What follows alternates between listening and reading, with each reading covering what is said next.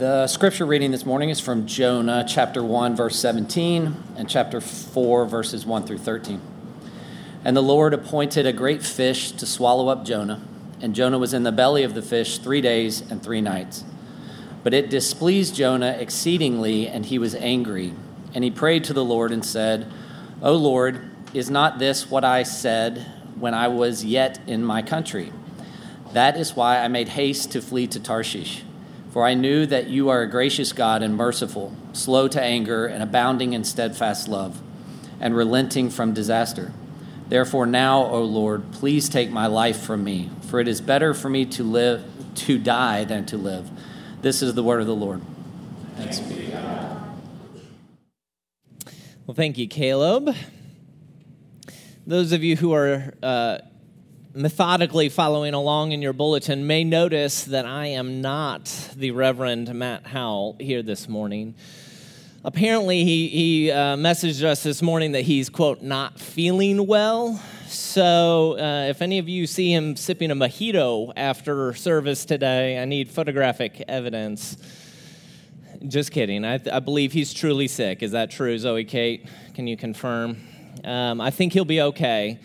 But in his absence, he did send in his notes on the sermon here this morning. So if you find my sermon, unusually concise and profound this morning, that may be the reason why. But if at the end you find it, still belabored and confusing, well, I got to leave my mark somewhere on the service. But if you've been with us over the last few weeks, we have been doing this kind of fun sermon series that we've called the Bible's Greatest Hits. And there's not a terrific rhyme or reason, there's different stories that we've chosen.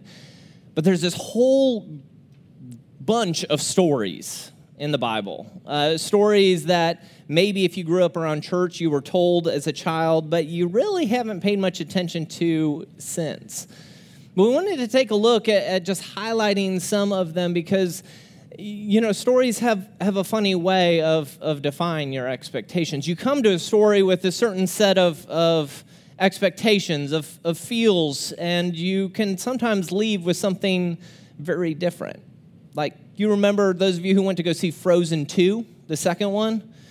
Like, you went because you wanted to hear, some remix of Let It Go, maybe 90 minutes of Olaf being Olaf, right? Not nearly enough of you have children. You're not following along with me. But what you got when you went to that movie was a 90-minute discourse on reparations. I did say the word reparations, but picture Matt's boyish grin as I say it. I think it's supposed to be a joke that he told. The stories have a way of duping our expectations, of changing the way that we think and to defy what we expect. And the same is true as we come to Jonah. If you know something about Jonah, you probably know a story that was told about this, whale that swallows a man, and he goes and he teaches God's goodness. It's maybe you think of Pinocchio or a story like that. It's cute, it's quaint. But when you leave the story of Jonah, what you leave with is a pretty profound view of the human heart. Or maybe more specifically, the what's wrong with the human heart. And so what I want us to do today is I want us to do 3 things, really. One is to just simply remember the story, to rehearse the story. For those of you who don't know it, we want to keep you up to speed on the story. But then the second 2 things is we want to ask 2 questions. The first is this: what is wrong with the human heart? What is wrong with the human heart? And the second question is this: what's the solution? What can we do about the heart that we discover? Because I'm going to give you a heads up, it's not that pretty. But first, the story. The story opens with God coming to a man named Jonah. And Jonah had a job to do. He was called a prophet. That means he was supposed to go and, in some ways, not that differently than what I'm doing now, is to proclaim what God has to say to the people. But the people that God wants him to go to is the city of Nineveh, which was in the ancient world the capital city of the world superpower. And they weren't a particularly nice group of people. Like, just to set the stage of the kind of context when Jonah hears God say, hey, I want you to go to Nineveh, let me read you a little journal entry from the king of Assyria wrote several decades before Jonah's time, but still, it gives you a flavor for the kind of culture it is. The king wrote, after he had gone on some conquest or another, he says, I built a pillar over against the city gate, and I flayed all of the chiefs who had revolted. Anytime you use the word flayed, right, it's pretty gruesome. And I covered the pillar with their skins. We're getting a little closer to lunch. This is not good. Some I impaled on the pillar of stakes. Others I cut the limbs off of the officers. From some I cut off their noses, their ears, their fingers, and I put out many of their eyes, he says. Not a very nice picture, is it? Not exactly like if God comes and says, hey, I'd like you to go visit this land, and this is what you've heard of that land. You probably wouldn't be too excited to go, would you? This is a group of people who is so cruel, so hostile. Right? Nobody in their right minds wants to go and to cross them. And yet, Jonah is asked to go and to preach to these people that God's judgment is at hand. And so, right off the bat, when God says, hey, I want you to go to this great city, Nineveh, Jonah goes, no, I don't think I'm going to go that way. And the text doesn't explicitly tell us why he doesn't go, but you heard what I just said, right? You assume that he doesn't want to go because, well, who would want to go? Who wants to put their lives and their noses and their ears in jeopardy, right? Who wants to go to a land that takes such delight in the destruction of human life? Or maybe Jonah hears that God's called to go to this group of people in Nineveh, and he goes, this is a group of people who, leave their victims out in the desert and burn, they're getting creative with how to kill different people. This is a big ask. This is a little above my pay grade. I'm not sure that I can go through with this.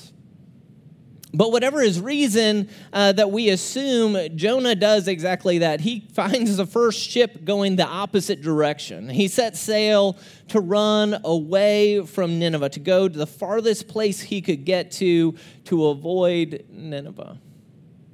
But as the story goes, God sends a storm and it stalls the ship out, and the storm only ends when Jonah is thrown overboard, where he is consumed by a giant fish, a fish that vomits him back out onto the dry land 3 days later. And while he's picking, fish puke out of his ear, God says, hey, Nineveh, I want you to go back. Hey, Nineveh. Hey, Jonah, I want you to go back to Nineveh and preach. And Jonah goes, and the story is startling, and it's beautiful. The people of Nineveh repent. They change their ways. They put on sackcloth and ashes. They mourn the injustices that they have done to one another and to God's creation, and a revival breaks out, and it's amazing. And it's such a beautiful ending to the story that we stop reading in chapter 3. Because we think, how great, how beautiful. But the story doesn't end in chapter 3. The story goes on to chapter 4. And it's shocking.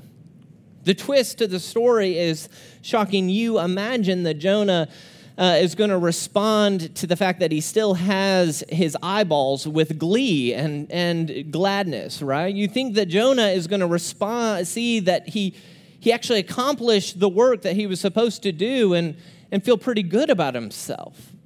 But you saw in chapter 4, verse 1, Jonah's response.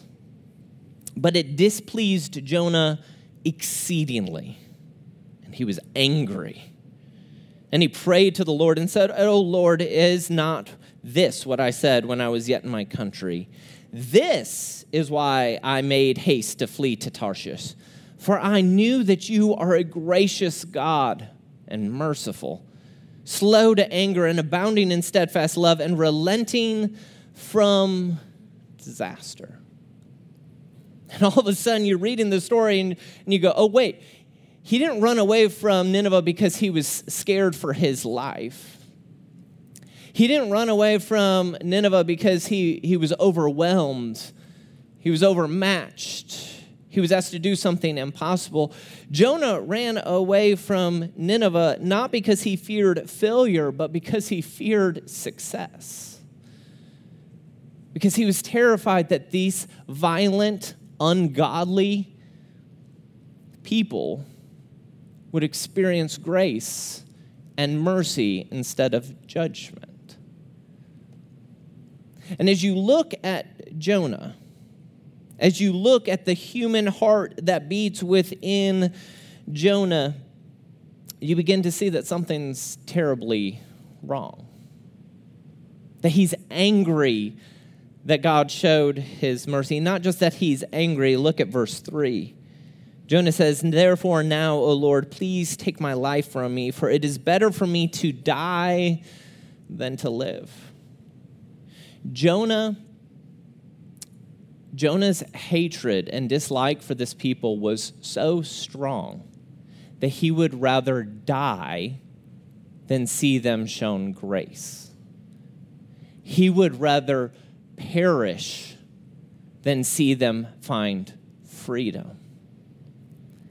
Jonah's heart is sick.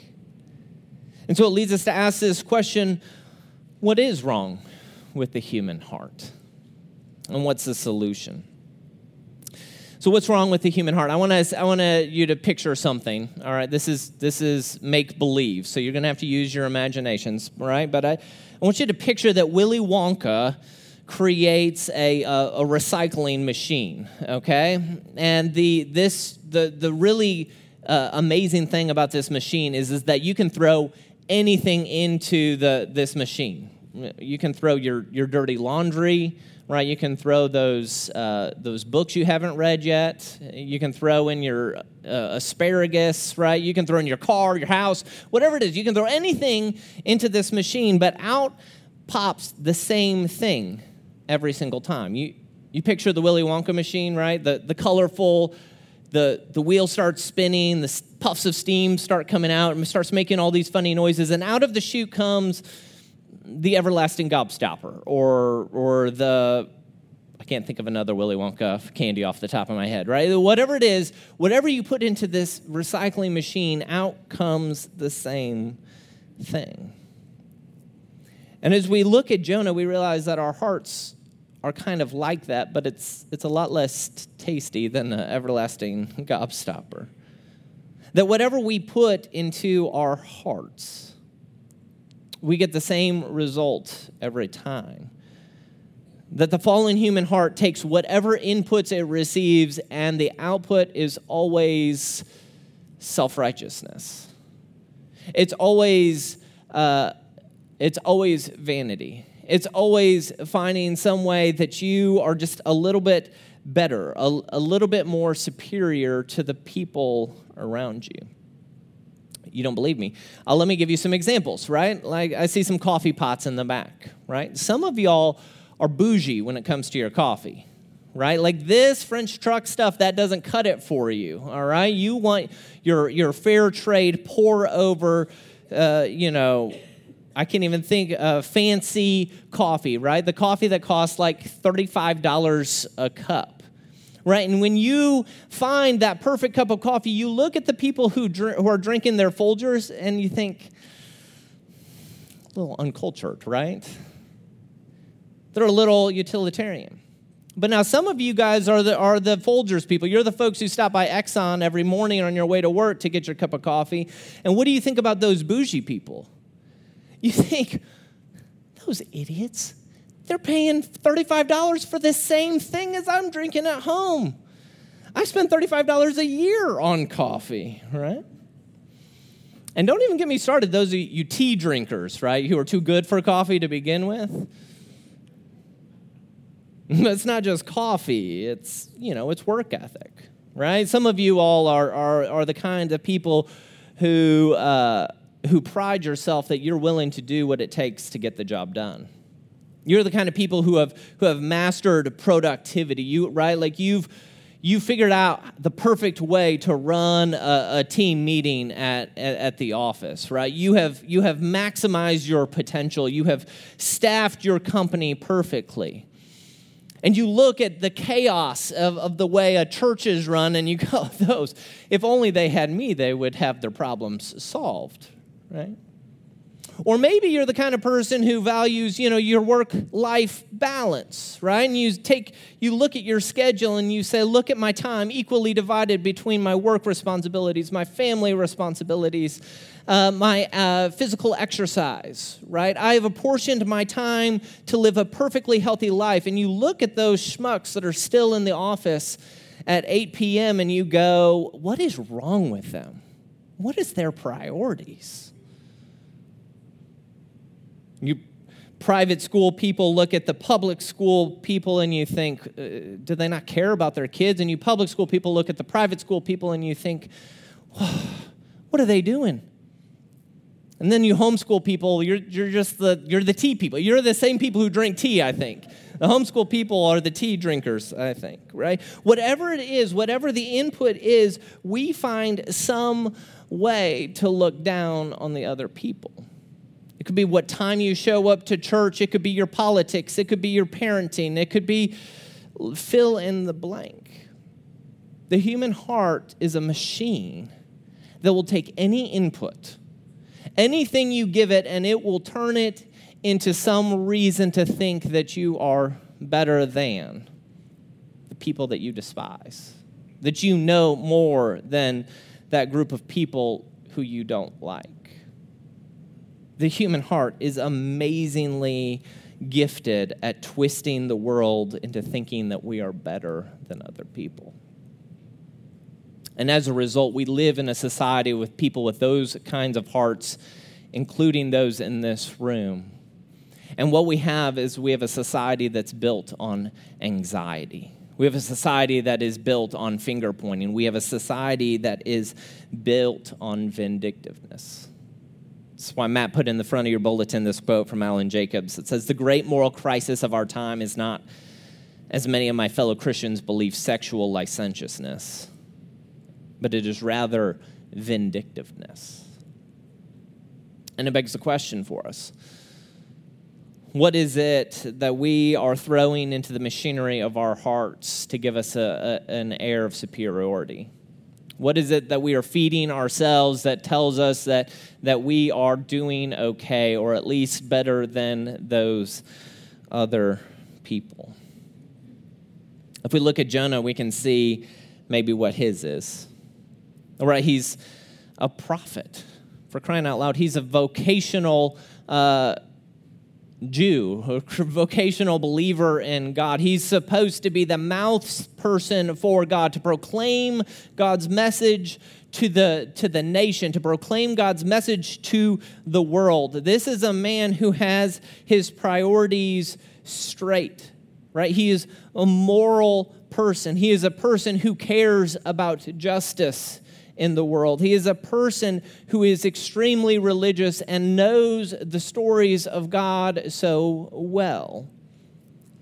But when you put all of those good things into his heart, what comes out of the other side of that machine is vindictiveness, is hatred, it's hostility. It's a kind of cruelty that you would expect of the Assyrian king, right?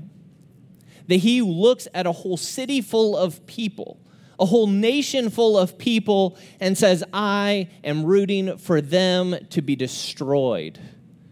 I want them to be like Sodom and Gomorrah. I want them to be turned to piles of ash. That's the kind of cruelty that comes from the human heart.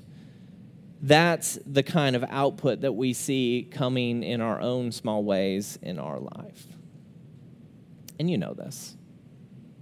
If you've been around the church or you've been around Christians at all, you know that going to church, that being moral, that caring about the Bible, that doesn't fix the broken machinery in our heart.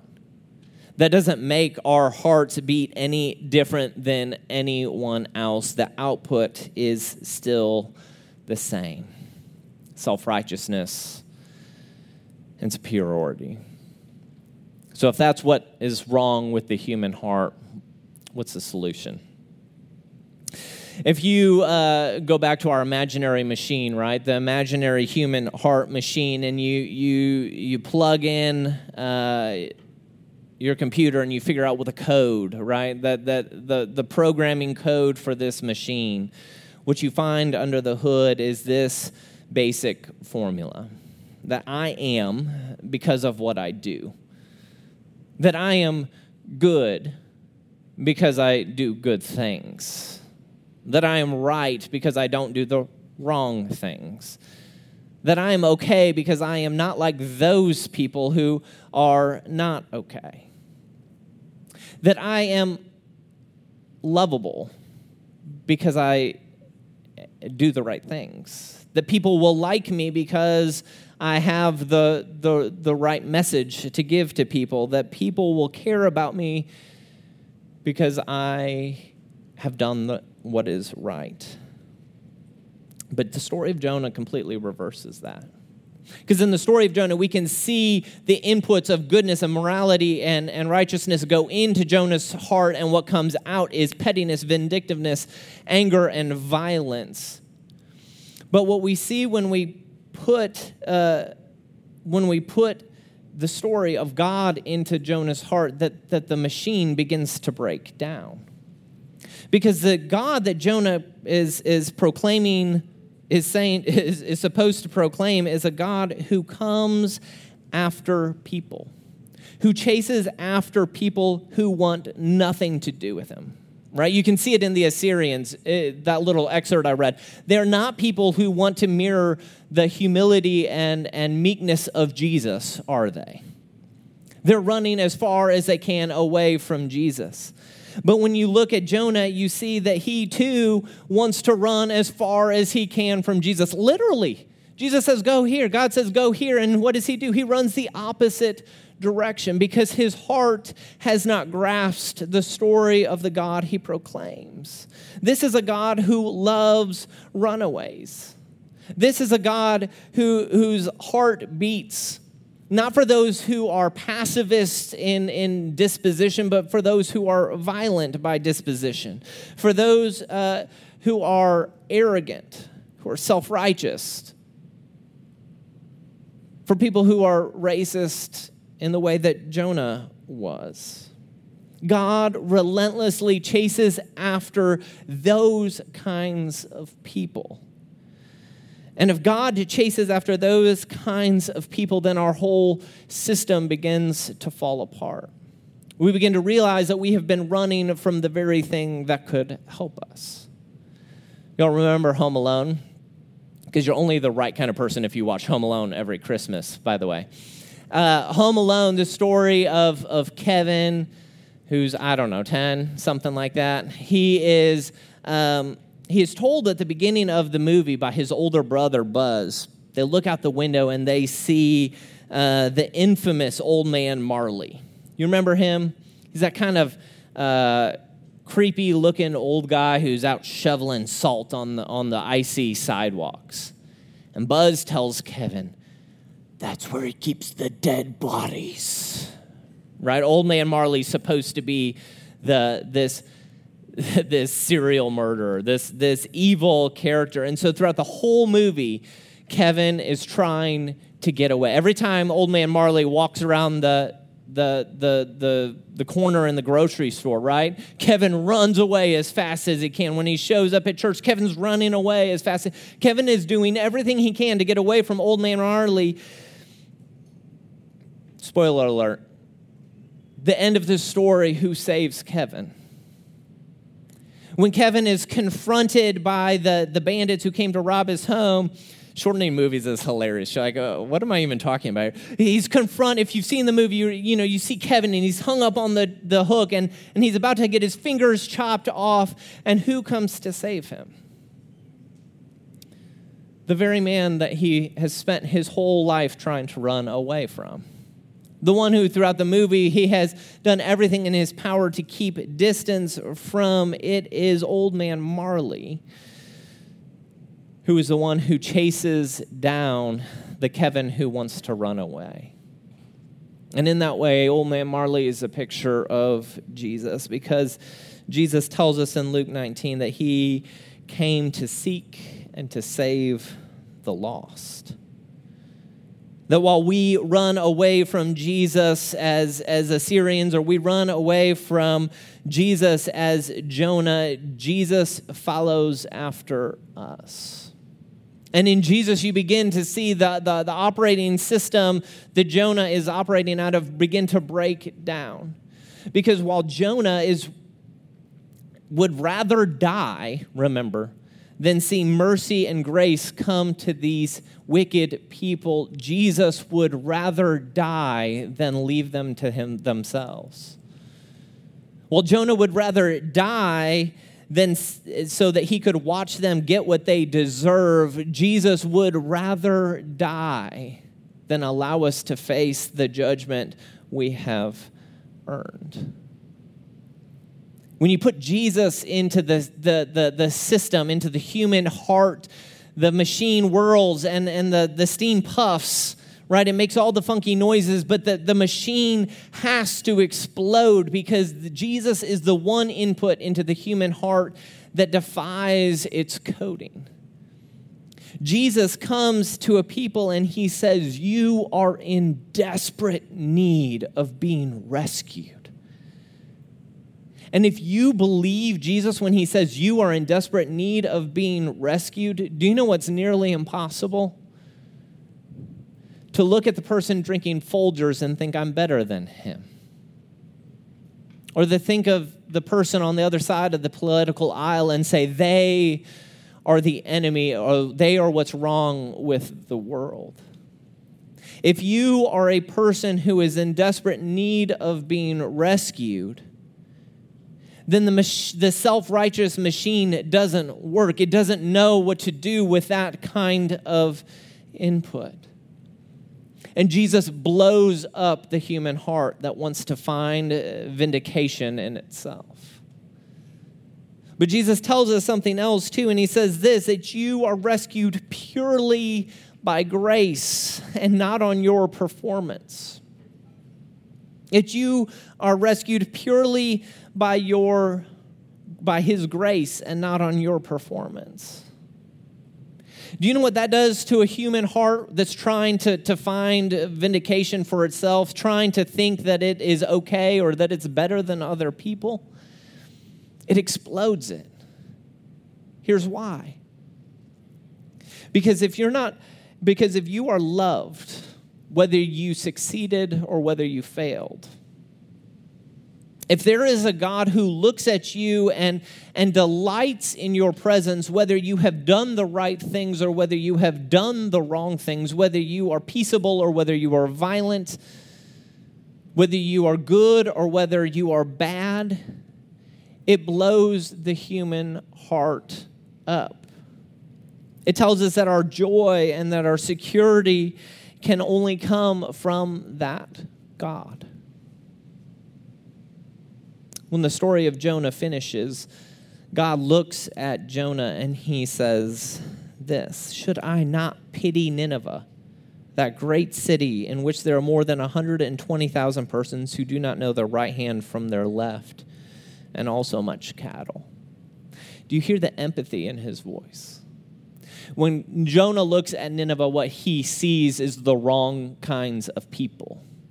But when God looks at Nineveh, what he sees is a people who need his mercy and his grace. That's the kind of work.